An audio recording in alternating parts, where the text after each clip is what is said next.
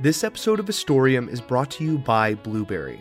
Not the fruit, the podcast hosting service. Have you ever thought about starting your own podcast? Well, now is the time, and Blueberry is what you should be using to host that podcast. Blueberry is the gold standard for podcast hosting and provides accurate stats, your own WordPress website, and an easy-to-use format for you to get your podcast out into the world. And right now, you can get your first month free. That's right, free. All you have to do is go to orbitaljigsaw.com/history.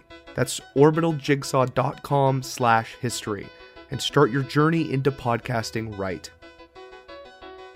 Hello, history nerds. This is Nick. And this is Andy, and we host The Concession Stand, a podcast from two guys who work in the TV and movie business right here in Los Angeles. And you're listening to the Historium podcast on the Orbital Jigsaw Network.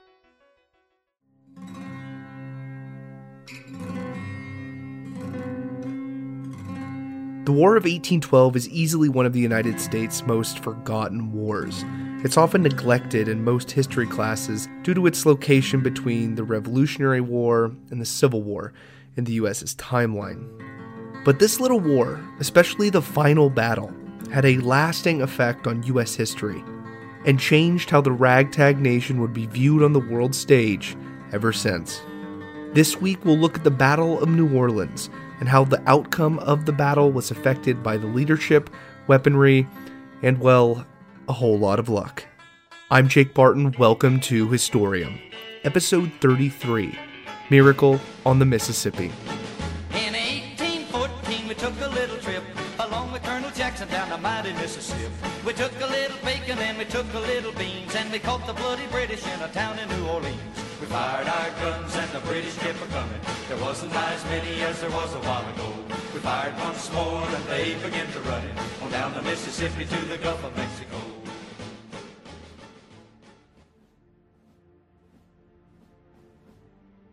Despite there being a new regime in France, led by the cunning Napoleon Bonaparte, the young United States still had a strong relationship with the country that had helped them win their war for independence. The United States was a huge trading partner for France, which was now embroiled in the Napoleonic Wars. The French Empire had been very successful in their campaign in continental Europe, but Britain still owned the seas with their naval superiority. England used their navy to assert their dominance over anyone who provided support to France, including the United States. Many American sailors escorting trade ships were forcibly taken and coerced into serving in the sprawling and often understaffed Royal Navy. This action was called impressment, and it, combined with English supplying Native Americans with armaments and the United States really wanting to take Canada for itself, began the War of 1812. The war remained in a stalemate for the first few years, with the bulk of the fighting happening near the Canadian border. But things changed when Napoleon was defeated in Europe and exiled to the island of Elba. Now, Britain could shift its entire focus to the war in North America. The entirety of the English war machine now rumbled at America's doorstep. By 1814, nearly every port in the United States was blockaded, and naval raids were happening frequently along the Atlantic coast. In short, the United States was losing. If you visit the small town of Brookville, Maryland, just 20 miles north of Washington, D.C., you'll find a plaque near one of the largest houses towards the center of town. The population of Brookville is just north of 3 figures, so it'll be pretty hard to miss this plaque. On it, it reads, "The United States Capitol for a Day." And, well, that's technically true. On August 24th, 1814, the very inexperienced United States Army was dealt a humiliating defeat outside of Washington, D.C. at the Battle of Bladensburg. The English forces now had a straight shot to the U.S. Capitol, unopposed. Word got to Washington quickly, and everyone began packing their things. Anything of value or anything deemed essential to running a country was loaded up on wagons as quickly as possible. A common American myth is that the First Lady, Dolly Madison, saved many of the presidential portraits, including the famous one of George Washington, solemn-faced with his hand outstretched, open palm before him. You know the one. However, it was actually the president's gardener and a few slaves that thought to save them. The First Lady, along with the presidential staff and several slaves, headed north to rendezvous with President James Madison. As they left, the British forces entered Washington. President Madison, who had been putting his commander-in-chief title to good use, met with his wife Dolly and many members of his staff at the tiny town of Brookville, Maryland. He rode in on a horse carrying a large strongbox, which held the entire United States Treasury inside. They stayed at the house of Caleb Bentley, a Quaker with a large house in town. From there, Madison monitored troop movements and best planned how to retake the capital and his home. Meanwhile, in Washington, British commanders were enjoying an enormous feast in the White House, which was then called the Presidential Mansion. After their meal, they ordered their troops to sack the city and burn any major government building to the ground. That night, Washington went up in flames. The Capitol building, the Presidential Mansion, the War Department, all burned. The only government structure left standing was the U.S. Patent Office. Early the next day, a massive storm tore through Washington, D.C. This storm spawned a tornado that lifted tons of flaming debris from the burning buildings. The twister flung wreckage all over the Capitol, including a field cannon which fell onto some British troops, killing one and injuring several others. Overall, the storm killed a few British soldiers and several American civilians. The storm caused even more damage to the city, but it also put out most of the fires. Washington was saved. Due to the horrendous storm and realizing they probably couldn't hold their position, the English retreated back to the coast. Many Americans still refer to that weather anomaly as the storm that saved Washington. Soon, President Madison and many congressmen returned to the Capitol. Provisional sessions of Congress were held in the U.S. Patent Office. The president issued a proclamation calling on all U.S. citizens that were able to fight to come to Washington to defend the Capitol from another attack. American morale was weakened, but then again, so was England's treasury. The British commanders had expected to take plenty of valuables and money from the U.S. Capitol, but it turns out that most of said valuables and money were evacuated to Brookburg, U.S. Capital for a Day, Maryland. With both sides agreeing there was little to be gained from continued fighting, both parties agreed to begin peace negotiations in the neutral Netherlands in the city of Ghent. However, negotiations were tedious, and many British commanders realized that they still had the upper hand, and orders to use that upper hand accordingly. The British Navy set its eyes upon New Orleans. See, New Orleans has a diverse history. It was founded by French settlers, then ceded to the Spanish, then taken back by the French before being sold as the crown jewel of the Louisiana Purchase in 1803. However, New Orleans was sold to the United States by Napoleon Bonaparte, who was now exiled to the island of Elba, and Britain considered everything Napoleon did diplomatically to be null and void. Figuring taking New Orleans would allow them to keep the city after the War of 1812 ended, or at least give them a massive bargaining chip at the negotiation table, the British Admiral Alexander Cochrane began planning an assault of the city. On December 14, 1814, 60 British ships with over 14,000 soldiers and sailors aboard were anchored in the Gulf of Mexico. Admiral Cochrane sent out 42 longboats filled with 1,200 Royal Marines to take a small garrison in the bayou.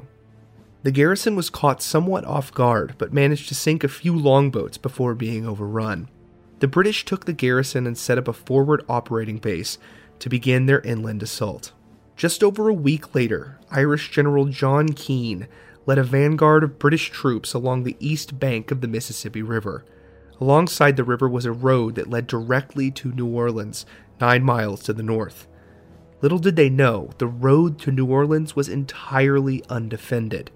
But luckily for the Americans, General Keane made the fateful decision to stay and wait for reinforcements. When the advancing British army invaded his family home, a young man by the name of Gabriel Valère jumped out of the back window of his family farmhouse and ran north to New Orleans. In the city, a now famous general named Andrew Jackson had just instituted martial law. He was worried about the Spanish and Creole inhabitants of the city possibly defecting to the British side. He was trying to get any information on British troop movements when a young Gabriel Valeri was brought in. He told them of the British Army's advance. Andrew Jackson stood up, slammed his fist on the table, and declared, "By the Eternal, they shall not sleep on our soil." Andrew Jackson's hatred of the British stemmed from his childhood. When he was just a boy, he fought in the Revolutionary War and was eventually captured by the British. While in captivity, a British officer ordered Jackson to clean his boots. Jackson adamantly refused. He was promptly slashed with the officer's sword, leaving scars on his hand and head. Upon being released along with his brother, they had to walk 40 miles to get home.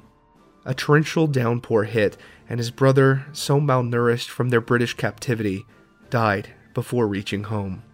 His mother was serving as a nurse for other American prisoners of war when an outbreak of cholera took her life along with many others. The British buried her in an unmarked grave. Jackson never knew which of the graves was his mother's. He blamed the British Empire for the death of his brother and his mother, and a deep-seated hatred only grew from there. When the War of 1812 broke out, Jackson's courage and tenacity against the British showed, and now he found himself as a major general commanding the American forces in New Orleans. With the new information of British troops coming up from the south, Jackson's troops, despite being outnumbered, went to give the British a welcoming party. On the night of December 23, 1814, Jackson's troops attacked the British forces. They were easily repelled. The British maintained their position, and the American forces retreated. Each side took around 200 casualties.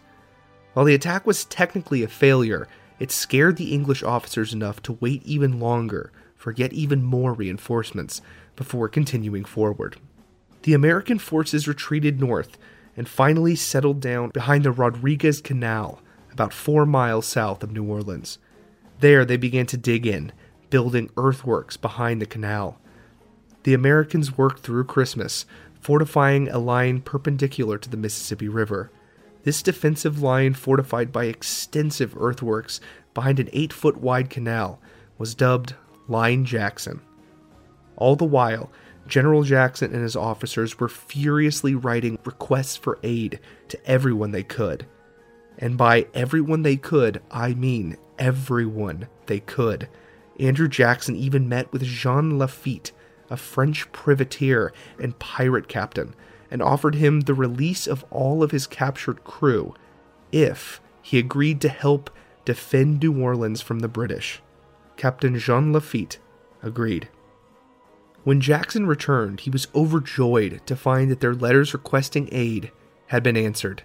His 1,000 U.S. Army regulars were now aided by 58 U.S. Marines, 500 Louisiana volunteers, 1,300 Tennessee militia, 150 Mississippi cavalry, just under 1,000 Kentucky riflemen, 462 free men of color, and 52 Choctaw warriors. His naval support now included 2 U.S. Navy warships, a commercial steamship now outfitted with weapons, and Jean Lafitte's pirates. Jackson now had close to 5,000 men of all stripes ready to defend New Orleans. However, even more British reinforcements arrived in the bayou on New Year's Day, bringing their total troop count to just shy of 15,000 men. At 5 a.m. on January 8, 1815, the British troops began advancing on Line Jackson. There was an incredibly thick layer of fog blocking the view of the American line, but the troops continued to advance. Another assaulting force tried to flank the Americans by heading inland through the swamp, while another flanking group went by boat down the Mississippi River. The flanking force had trouble dragging heavy longboats filled with supplies through the mud and ended up missing the battle entirely. The main British force marched through the heavy fog cover, thinking they had to be getting close to the American defenses by now. And it turns out they were. As the English troops now entered cannon range, some Americans began seeing a few men on horses approaching. They soon recognized them to be British officers. As the sun continued to burn off the morning fog, the Americans realized the British forces were right at their doorstep and opened fire. Muskets flashed, cannons boomed, Kentucky long rifles cracked. The ragtag group of misfit Americans from all walks of life let loose their collective firepower. The British were caught almost entirely off guard. British Captain Henry Lane ordered his first rocket troops. Yeah, you heard that right, rocket troops, to begin lighting their rocket fuses. These rockets were already very inaccurate, and the mayhem around them sure didn't help. Rockets flew off in every possible direction and exploded, only adding to the chaos. American sharpshooters, many using rifles instead of the usual smoothbore muskets, were extremely effective in picking off British officers, who, on their horses, were just above the fog line. Realizing how close the British soldiers actually were, the artillery teams began loading their cannons with chain shot and grape shot. Chain shot is 2 cannonballs connected by a chain, so when fired out, would either wrap around and damage the mast of a ship, or in this case, cut through lines of tightly packed enemy troops. On the other hand, grape shot is a bag of tiny ball bearings, which acted as a massive shotgun blast when fired from a cannon. Both are exceptional anti-personnel weapons, and both were absolutely devastating at the Battle of New Orleans. Chain shot cut entire platoons in half, and grape shot shredded any British soldier that got anywhere close to Line Jackson. Perhaps the worst part about the British troops' situation was that there were no officers left to command them. They had no orders other than their original command to continue forward. Muskets held by Louisiana farmers, New Orleans laborers, Tennessee militia, Kentucky riflemen, freed slaves, and Native Americans simply cut through the British forces.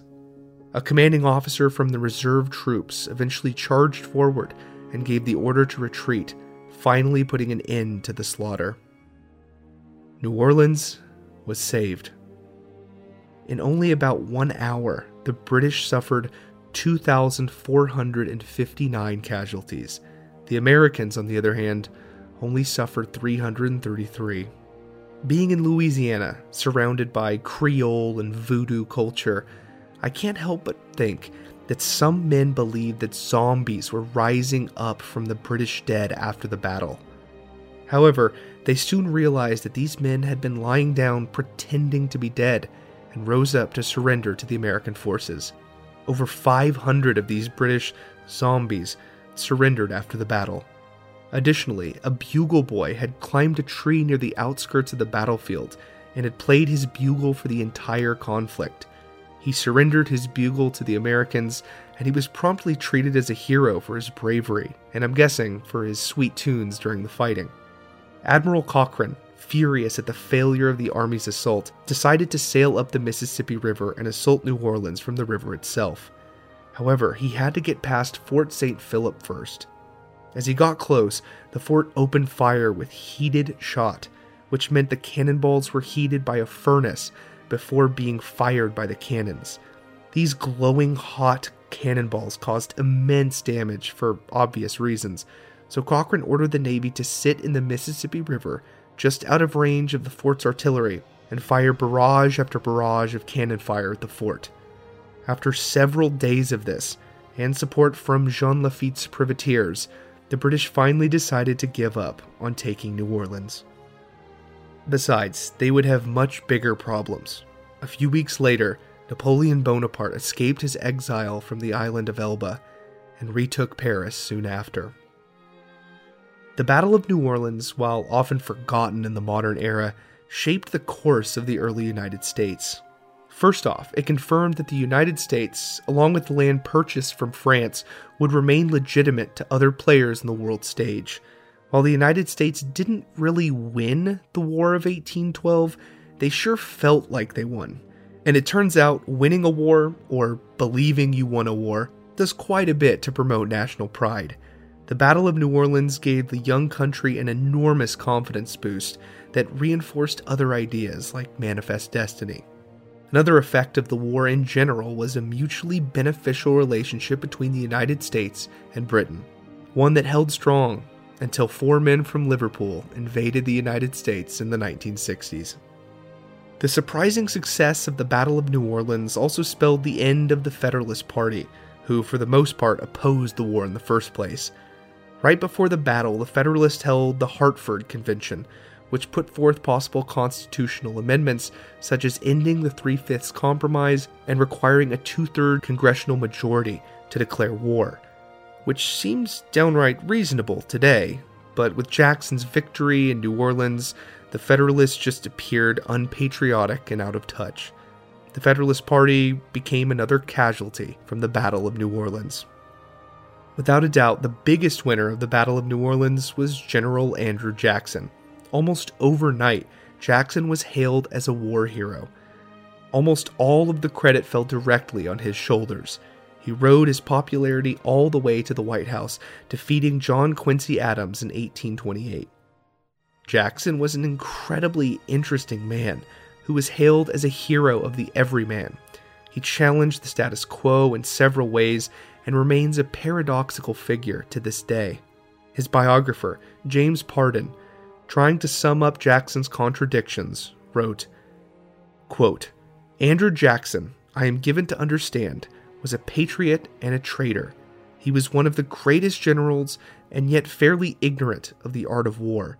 A brilliant writer, elegant, eloquent, but without being able to compose a correct sentence or spell words of 4 syllables. The first of statesmen, yet he never devised, he never framed even a measure. He was the most candid of men, but was capable of the most profound dissimulation. A most law-defying, law-obeying citizen. A stickler for discipline, yet he never hesitated to disobey his superior. A democratic autocrat, an urban savage, an atrocious saint." Unquote. However, it's safe to say that Jackson may have never left his mark on history without the Battle of New Orleans propelling him into the national limelight. Many people benefited from that fateful final battle on the Mississippi, but due to American expansion and Jackson's eventual Trail of Tears, the main losers ended up being the Native Americans, as is so often the case. But perhaps the most important detail about the Battle of New Orleans is its date. The Treaty of Ghent, which formally ended the war, was signed on Christmas Eve, 1814, over 2 weeks before the Battle of New Orleans.